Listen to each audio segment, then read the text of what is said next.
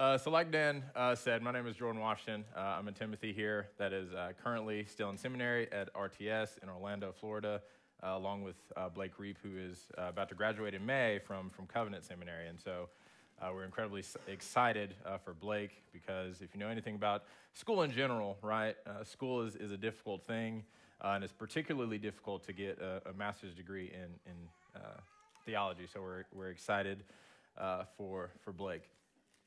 So if you've been here when I've preached before, one thing that you probably know about me by now is that I pay pretty close attention to the news, right?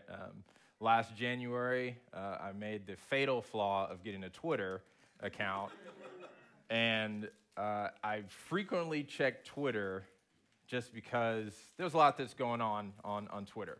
It's become a news outlet in a lot of cases as well. I mean, you get people's unfiltered opinions on Twitter, and you can get that on news outlets as well, but Twitter, as of right now, is kind of my go-to source for the news.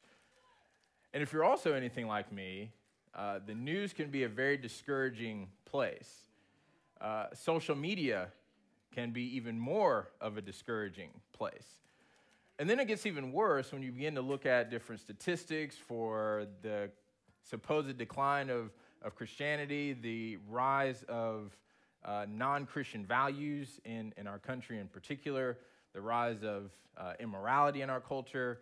All of these things that we see on different news outlets can be particularly discouraging. And so the title of this sermon is actually going to be Preach On and Be Not Afraid. So preach on and be not afraid.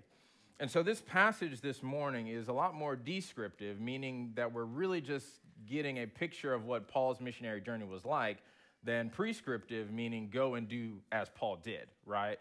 So this passage is not about how everyone should just be like Paul, right? We're getting a picture of one of Paul's missionary journeys to the church in Corinth. But one of the things I do want us to pay attention to, because I do think we can get some principles from this particular passage, and it is how we are to engage with the world and be not afraid. And I think one of the parallels that we're going to see in this passage is in the same way that when we share the gospel with people who are unbelievers, you can have two responses, right? They can revile you or they can accept the gospel, is the same thing that we see here in Paul's missionary journey to the church, or to Corinth in this particular time. And so I'm going to pray for us real quick, and then we're going to dive into our passage. So Heavenly Father, we give thanks to you for the Sabbath day, to rest in you, not from you.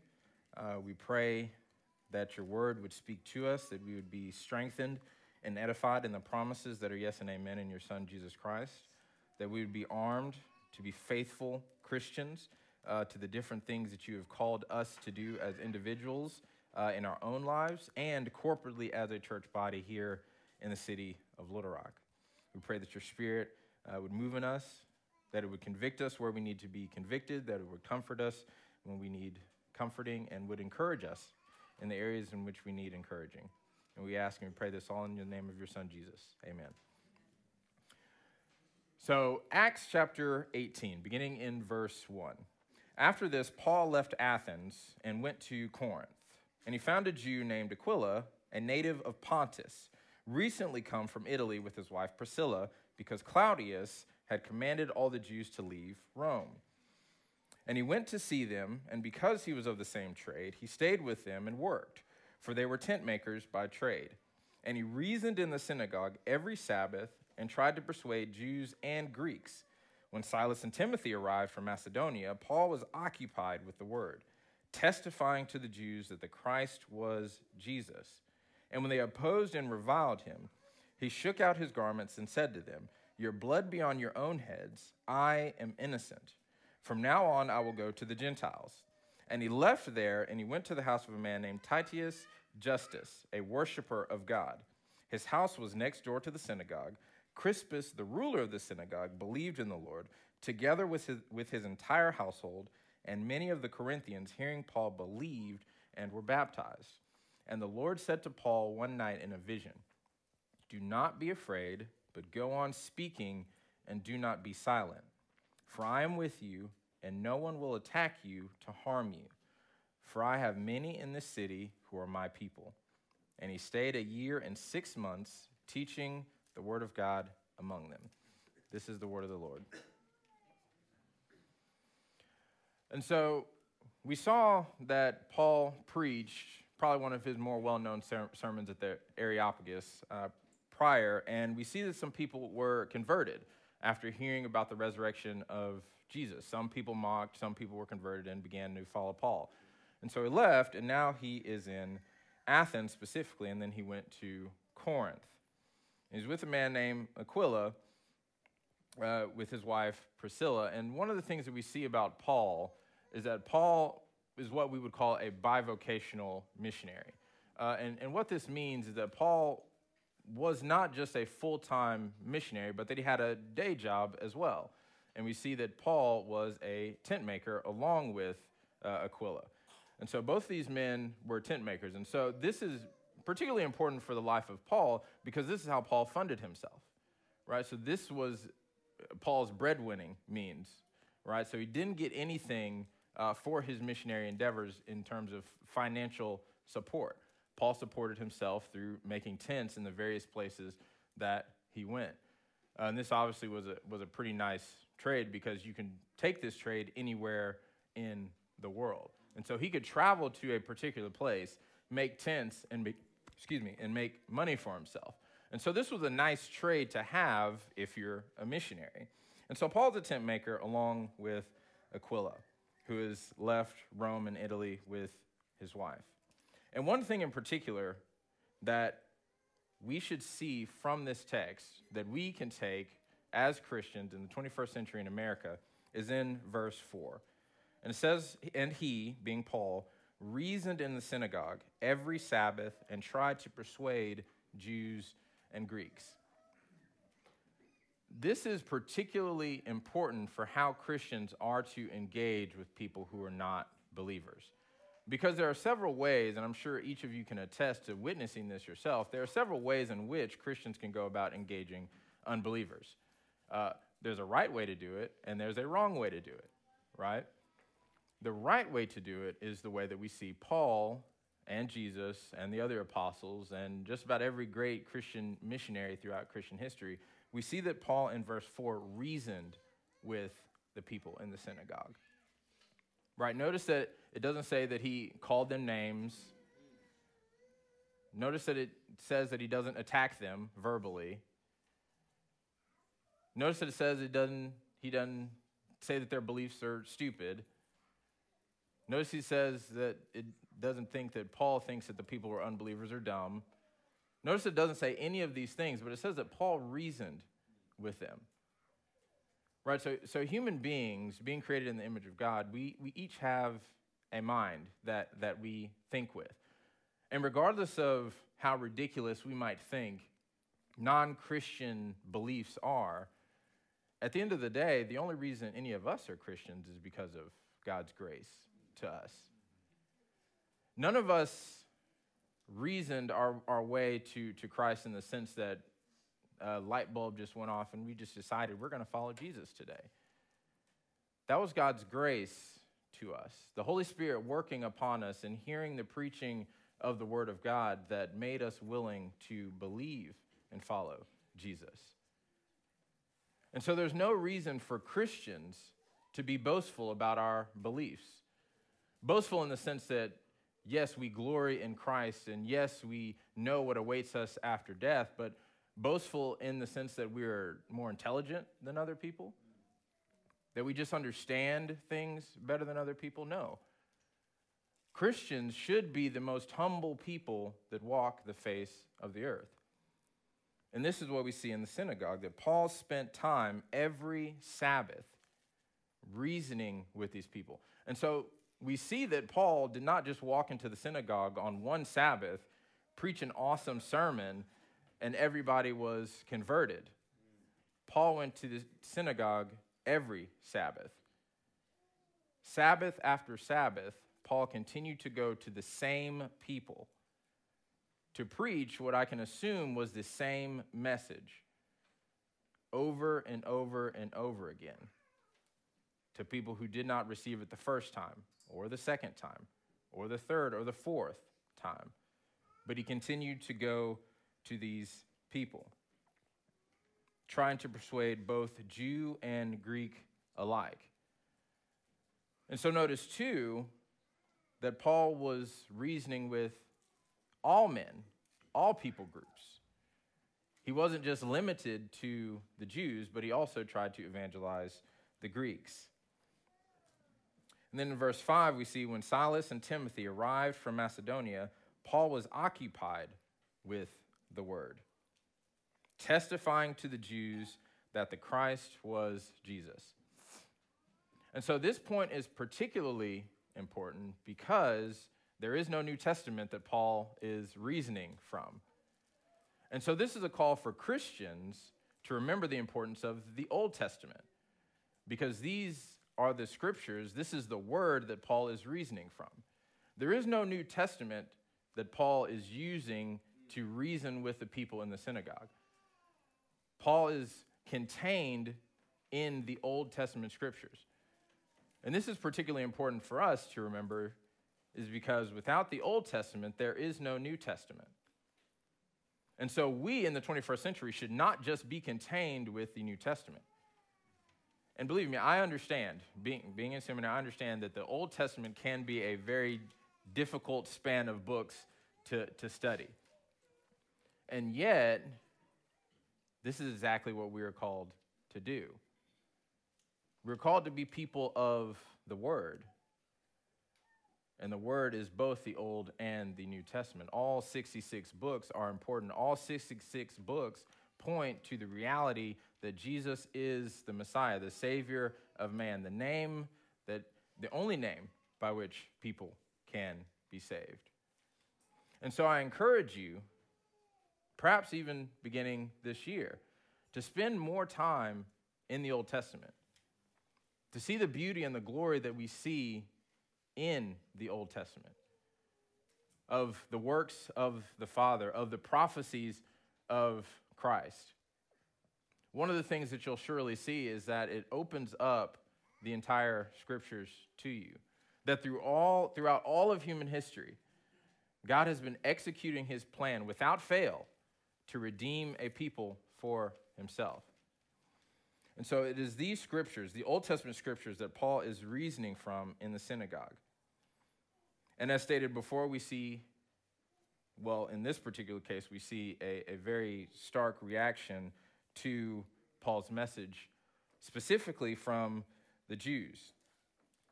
In verse 6, and they, being the Jews, opposed, and not only opposed, but reviled him. And he shook his garments and said to them, "Your blood be on your own heads. I am innocent. From now on, I will go to the Gentiles." And so if you've ever attempted to share the gospel with somebody who's not a believer in the 21st century, you've probably been met with one of three responses, really. One being bewilderment, as in, you're a crazy person. How could you possibly believe that somebody was raised from the dead? Another response, a much more positive response, the response that we all hope that we get when we share the gospel, right, is that they immediately believe. And they become a Christian, and they get saved, and they come to church. That's the response that we all would like to have. But there's a third response, a response that is probably much more likely, but opposition and revilement. And I want us to pay particular attention to Paul's response, because I think that, one, this response can be particularly confusing and has been used in the wrong context before. But notice that Paul's response says, "Your blood be on your own heads. I am innocent. From now on, I will go to the Gentiles." And so, first question, how many of us can say that with the people that we go past day after day, the people that we work with week after week, the people that we even see on Sunday week after week, how many of us can say that we are innocent of another person's blood? And what I mean by that is that every person in this room who professes to know Christ, who believes the blessed faith, knows that there's only one of two places a person can go when they die. There's a group of people who believe in the Lord Jesus Christ that are going to heaven, and there's another group of people who have rejected the Messiah who are going to hell. And if you believe this to be true, what does your effort look like to ensure, with all the strength that you have, with everything that depends upon you, what effort have you put in to ensure that people escape the fires of hell and get to enjoy a blessed eternity with God in heaven? How many of us can say that I am innocent of another person's blood? That's a question that we all must ask ourselves.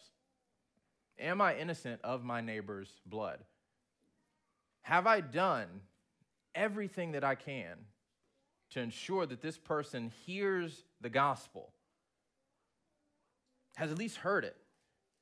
Have I done everything that I can to explain, to expound upon the scriptures, to reason with my neighbor, to plead with my neighbor that they escape the fires of hell?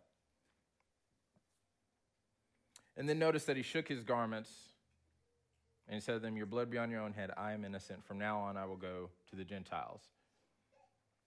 And so Paul is not saying in this particular passage that he's never going to preach the gospel to the Jews again, right? That is not what Paul is communicating here, because again we see in Romans 9 that Paul is torn with love for his people. And so what Paul is not saying is that when somebody reviles and opposes you when you preach the gospel to them, you have free reign and liberty never to speak to that person again, right? That's not what Paul is communicating here. But like we see previously in the book of Acts, during the days of persecution in Acts chapter 6, when the church is pushed out beyond its borders, this is God's plan for the Gentiles to be evangelized as well.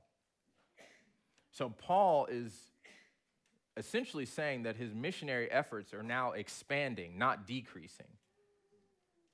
He's saying that I'm now going to go to the Gentiles as well, not to the Gentiles exclusively. Again, in Romans 9, we see that Paul loves his brethren in the flesh, meaning Jews.